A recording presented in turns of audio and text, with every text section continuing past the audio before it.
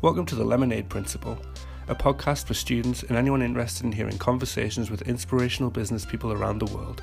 I'm Chris Roberts, and this week I catch up with Anna Champion from Durham University's class of 2000 from her base in Vietnam. Anna is now Head of Early Careers Learning at Jardine Matheson, a huge family-owned conglomerate who she describes as the best unknown company in the world, with around 450,000 employees worldwide, mostly in Asia. We get a really interesting insight from Anna about her early struggles with finding a graduate role, and the irony isn't lost on her that she went on to have a successful career recruiting graduates herself. We also get some great advice for anyone thinking about interviews in the future, including the value of mistakes and focusing less on the competition and more on yourself, as well as a bit of a sneak peek at the Jardine's recruitment process for next year. I really enjoyed my chat with Anna, and I hope you enjoy the podcast.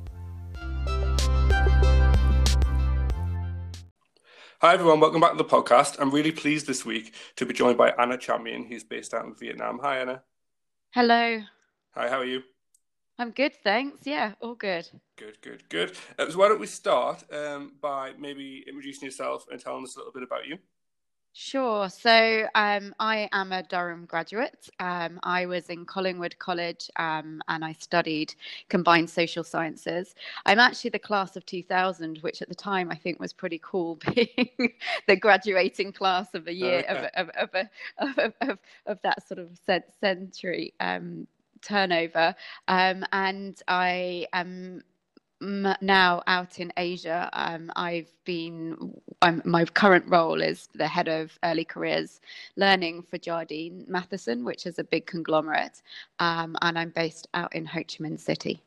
Good stuff. So let's go right back to the start there. You said that you were the class of 2000, which is really cool to know.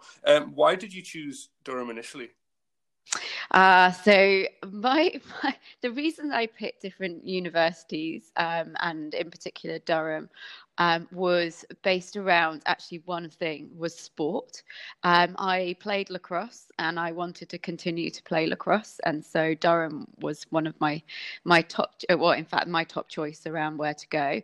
I also wanted to do, I'm not someone that ever can be pinned down to one thing. So the combined social sciences worked really well for me so that I could pick my own degree.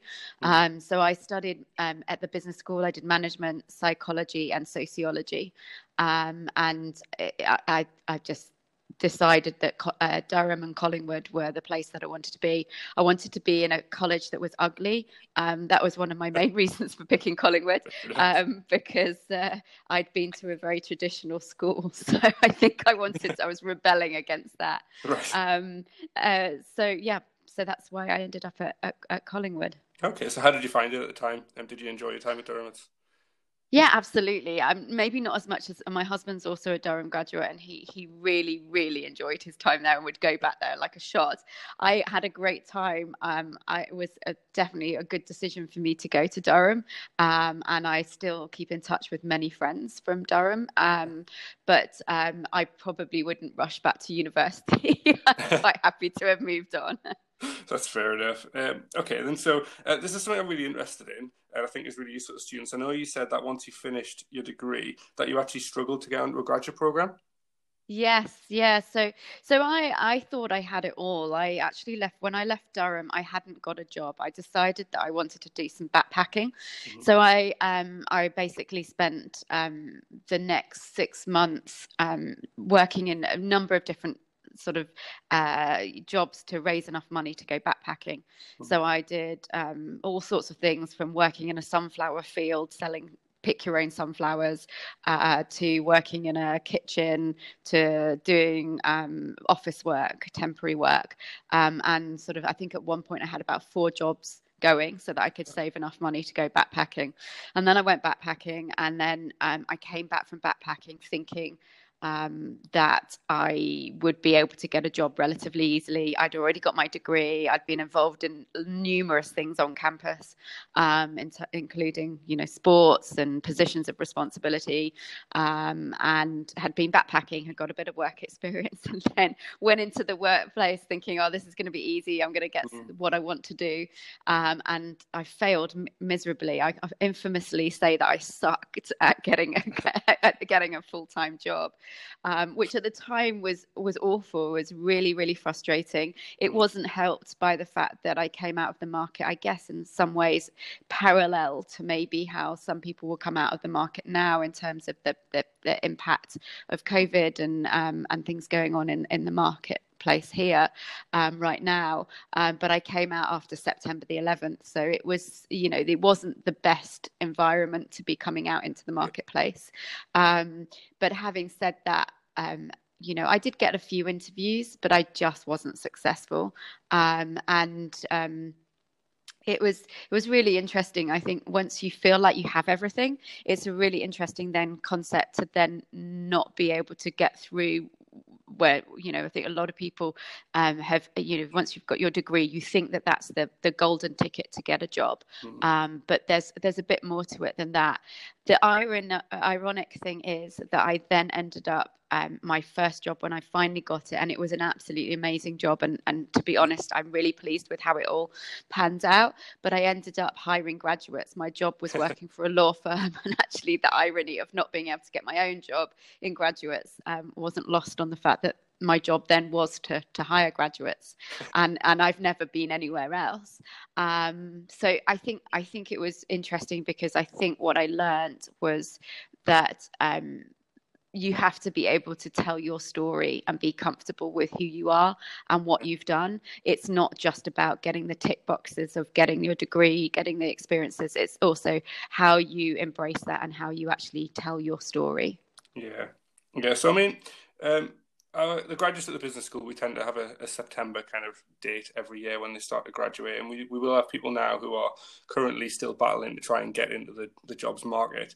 How are you feeling at the time, and what sort of advice would you give to them now? Yeah, I mean, I think I sort of mentioned a minute ago, I was really despondent. It wasn't a great time. In fact, my husband was getting interviews. He wasn't my husband then; he was just my boyfriend. But he was getting interviews everywhere, and I just couldn't get anything, and it was really, really frustrating. I remember sitting at Christmas, just going, I don't know what to do. I don't know where to look, what to go on. And that was me applying for graduate schemes, which I believed was the only really way to get a job at that point, was that you needed to go through the proper formal channels like the ones that I actually work in now. And actually, in reality, there are loads more opportunities than that. It's just how you manage that opportunity and what you do with it.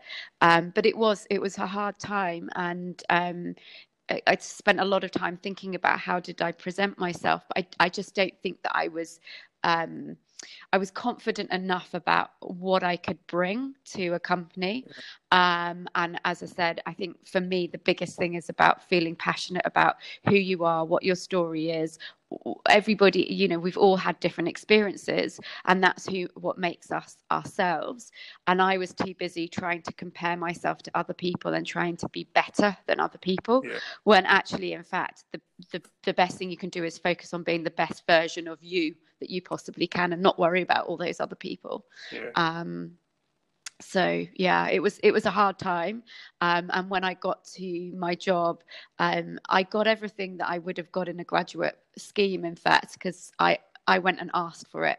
And I think that's the thing to remember, is just if you don't end up getting on one of the schemes are fantastic. I know, I've been involved in them for so long.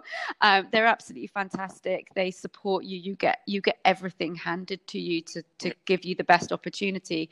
But if you end up in a normal job, which the majority of people really will do, then you just need to go out there and actually just ask and put together your proposal about why you can do it. So my law firm that I worked for, they paid for me to do my master's, and I rotated into different areas of HR, but I had to ask for it. It wasn't just given to me, and that was the main difference, I think.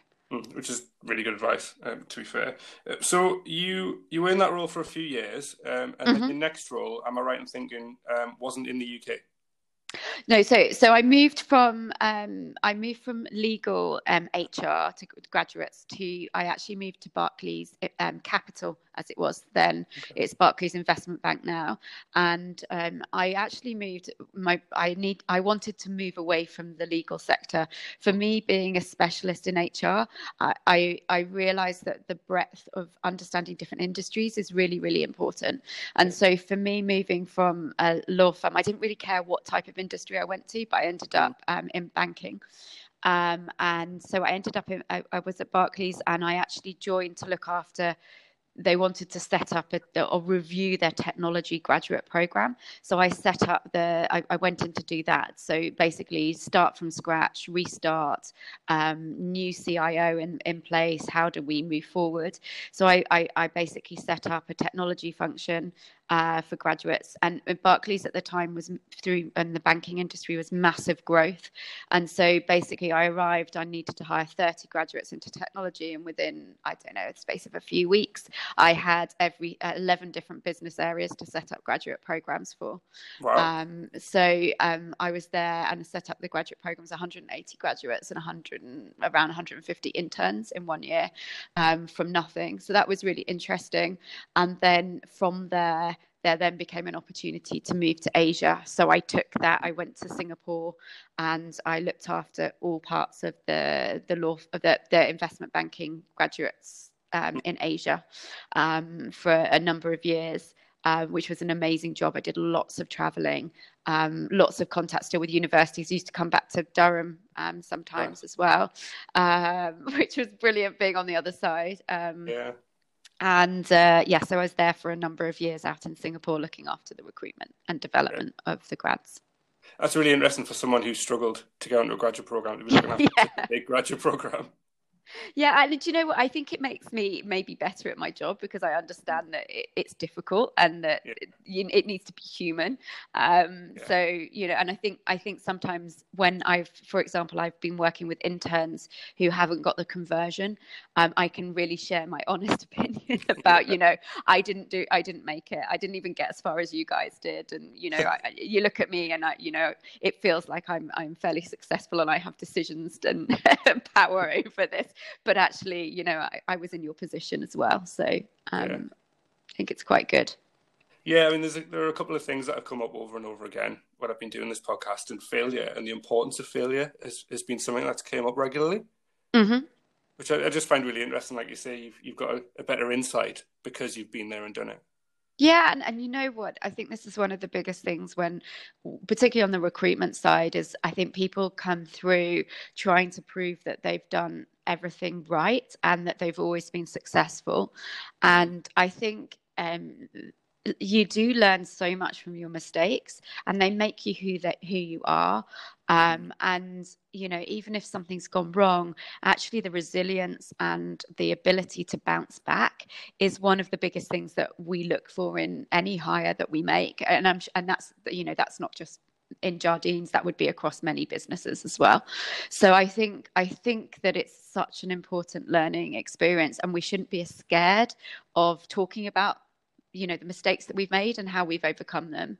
I did have an amazing candidate once who actually said that at the end of an interview, I fail at most things. I'm guessing this is going to be another one. Maybe don't go to that extreme. But actually sharing learning is really, really important. I'd rather hear about learning than everything going right, to be Yeah. honest. Yeah. So I mean, going back to the practical side of things, Mm. you've made this big decision to move to Asia. How did you find? I mean, how did you make that decision first of all, and how did you find the whole process of that? Yeah, so take me back to the backpacking days. So actually, when I was backpacking, I actually met my boyfriend, now my husband, in Singapore. And while we were there, we said to each other, one day we'll live here. I don't know what it was about Singapore, but we both sort of acknowledged it. And then it just became a bit of a fight who was going to get the opportunity first to move to Asia. And I'm pleased to say I won. So it was my opportunity that brought us to Singapore in the first place. And so that was sort of there. But I think what motivated me, I think I've always been a curious person to want to go overseas. My father actually lived in Hong Kong as a child and was a pilot. And although we never lived overseas, I think there was always this interest for me to go overseas. So that had always been there. But if you'd have asked me when I was at Durham that I'd be living in Asia for over 10 years, I would never have predicted it. And so I think that's an interesting, thing. I think it was always there. I wanted to explore the world, and I'm really pleased that I've had these opportunities. I would never change any of the opportunities that we've had to be out here. Yeah. So I know you're a bit of an entrepreneur yourself. Am I right in thinking that you've started a few businesses yourself? Yeah, when I was in Singapore, and then following Singapore, when I was in Singapore, I actually had my two kids, and so I actually my husband then had an opportunity to move to Norway, and so we all moved to Norway, and in that time, I decided that I wasn't going to go back into the workplace. It wasn't for me at that time. I wanted to change some stuff. I wanted to disrupt the market that is the graduate space. And so I actually set up my own company, but I also made a couple of not mistakes. I grew from all of them.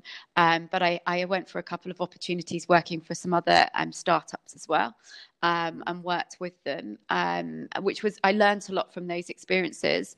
But I realized that if I was going to invest my time in a business, it was going to be my business, and I needed to do that. So I had my own company in Hong Kong.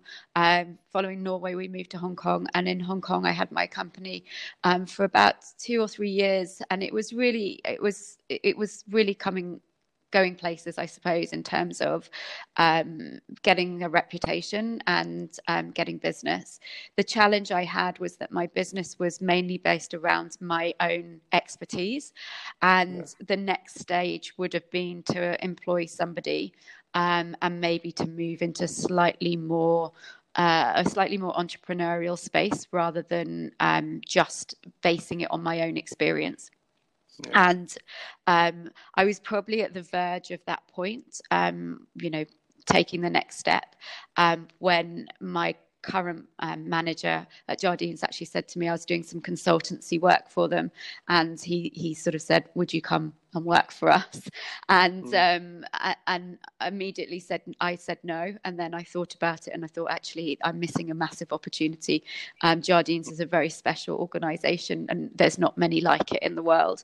And so it was definitely the right opportunity. But I think when you have your own business, you also I think maybe also because I'm a trained coach, and coaching was part of my business, but I was almost realizing that there was a block and I wasn't moving to the next stage. And whether that was the timing of having fairly young children and therefore not being able to commit to it, or whether I'm just not an entrepreneur on my own, I'm not quite sure at this point. I'd like to think that it's the first one, that it was just the wrong timing, and I'll go back to it. I certainly still got ideas, and I think they'd still be very, very valid in the market. But this isn't the right time for me right now. So one to watch for the future. Exactly. Okay, well, that brings us up to kind of present day, I think. Yeah. Why don't you talk us through what your current role is, what it is you do at Jardine Matheson, and maybe give us a bit of a day in the life? Sure. So I work for Jardines. It's Jardine Matheson is the full name, but we tend to refer to it as Jardines. For anybody who hasn't heard of it, you're probably not the only person not to have heard of it. We like to call it the best unknown company in the world. It is, which is strange because it's so big. It is. It's like 450,000 employees. Roughly, we're not, that we don't know for sure because there's so many contingent workers as well, and it's so varied. Right. So it's a conglomerate. It's a family-owned conglomerate in Asia, and we own a number of different, or have joint ventures in a number of different businesses across Asia. If you're in Hong Kong, particularly, you can't go very far without seeing Jardines. So it's an incredibly diverse company. and really, really exciting. And so I joined to be the head of early careers learning, which basically means that I was set the task of building the best graduate program in the world. I'm still on that mission. It will never end, to get it to the point that we really, really want it to get to. But we've made some really great steps forwards. So one of the wonderful things about Jardines is that the belief is in developing people. And we have a program called the JET program, which is the Jardine Executive Trainee Program, which is a program to build general managers. And so rather than having specialists, we want to build people who have are able to take on chief executive positions across our businesses in the future. And so basically the program that I've been developing has been looking at the experiences that they have, both in the classroom, but also experiential learning as well. So we've been doing some really exciting things in that space, and it continues to grow. So a day in my life is very varied. At the moment, everybody's working from home remotely, so I don't get to see people face to face, but we're constantly on Teams. So we're constantly video and calling and connecting. So if I took today, I spent a couple of hours with our recruitment team, talking about the assessment process that we're going to go through for our interns and our graduates for the next year. So looking at, the application process, which stages we're going to put in, what changes we're going to make for the next year, and when we're going to make them. So I had a call on that, which was really great. We had a couple of hours together, sort of brainstorming that. And then I had another couple of calls and some work on a exciting project we're doing about experiences, critical experiences that you need to get to be a general manager. And the day was then finished with a virtual classroom that was run by one of our providers for our 2019 JETs, so the guys that joined last September. So that was a 2 to 3 hour training program on finance and business. Wow, sounds pretty varied. So, you mentioned that you had a call about your assessment and application process. Any chance we could get a bit of a sneak peek about what that's going to be like, what it's going to look like? Yeah, well, it's still a lot of our space to look at. It's a really interesting time for all recruiters at the moment, because as we're trying to deal with the COVID-19 situation, we're trying to figure out how we can continue to assess people at a high level, but maybe not be able to do that in person. And so a lot of the discussion that we had was how can we put the virtual side to it. So running virtual case studies and group assessments, and what implications that has. We're also looking at the moment, our processes that you apply online. You go through some tests, some online numerical and verbal reasoning tests. And then we have a tool called Pymetrics, which is a game-based tool assessment. And following that, the candidates get invited to a video interview, and then the assessment centre after that. So we were looking at, what the value of each process is that we're doing and how that works for a candidate. Because believe it or not, we do spend a lot of time trying to work out the impact for the candidate, what's the journey that they take, and what will they learn from the experiences that we have as well. So we're still looking at some other ways that we might be able to kind of innovate. The great thing about COVID-19 is that people are having to think about things from different perspectives, and that really means that I think we'll see some really interesting assessment tools and processes trying to redefine them in the upcoming months.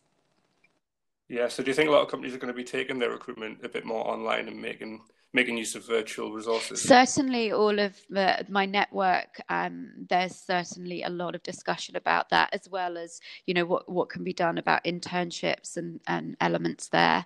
I think the general perception is that people will continue to hire.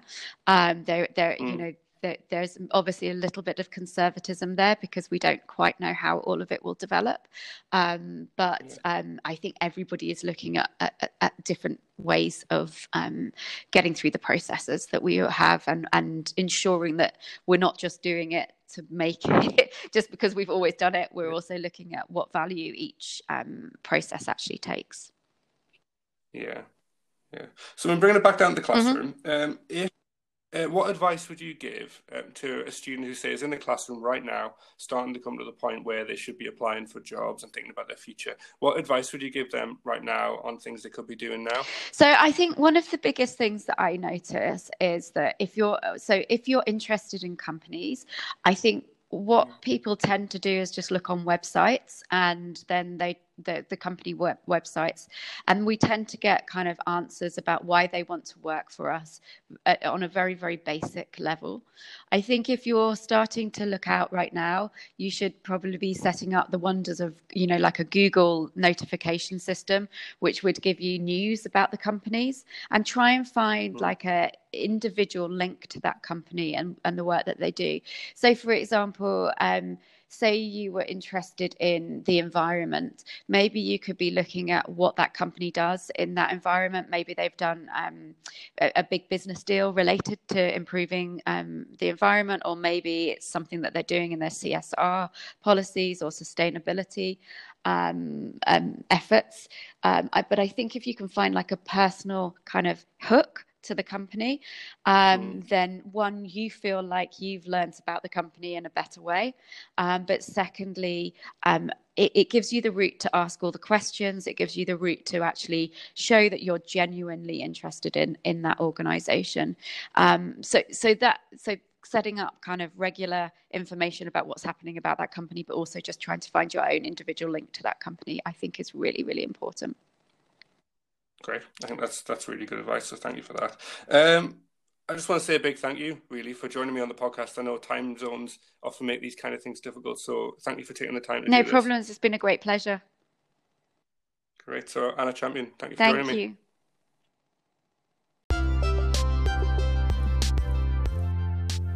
Thank you again to Anna for taking the time to join me this week.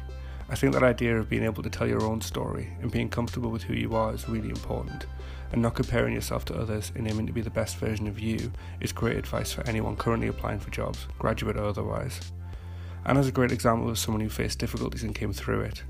You can really hear her passion throughout the conversation, and I think some of that comes from her own experiences, and it's great to hear the work that she's done since then, not only in recruitment, but also learning and development, even if she did call one of Durham's colleges ugly. It was interesting to get Anna's take on the future of global recruitment in the aftermath of COVID-19, and I think that we should expect virtual resources to play a bigger role in the future. As always, thank you for listening to the podcast, and please don't forget to subscribe and share. I'm Chris Roberts, and I'll see you next time.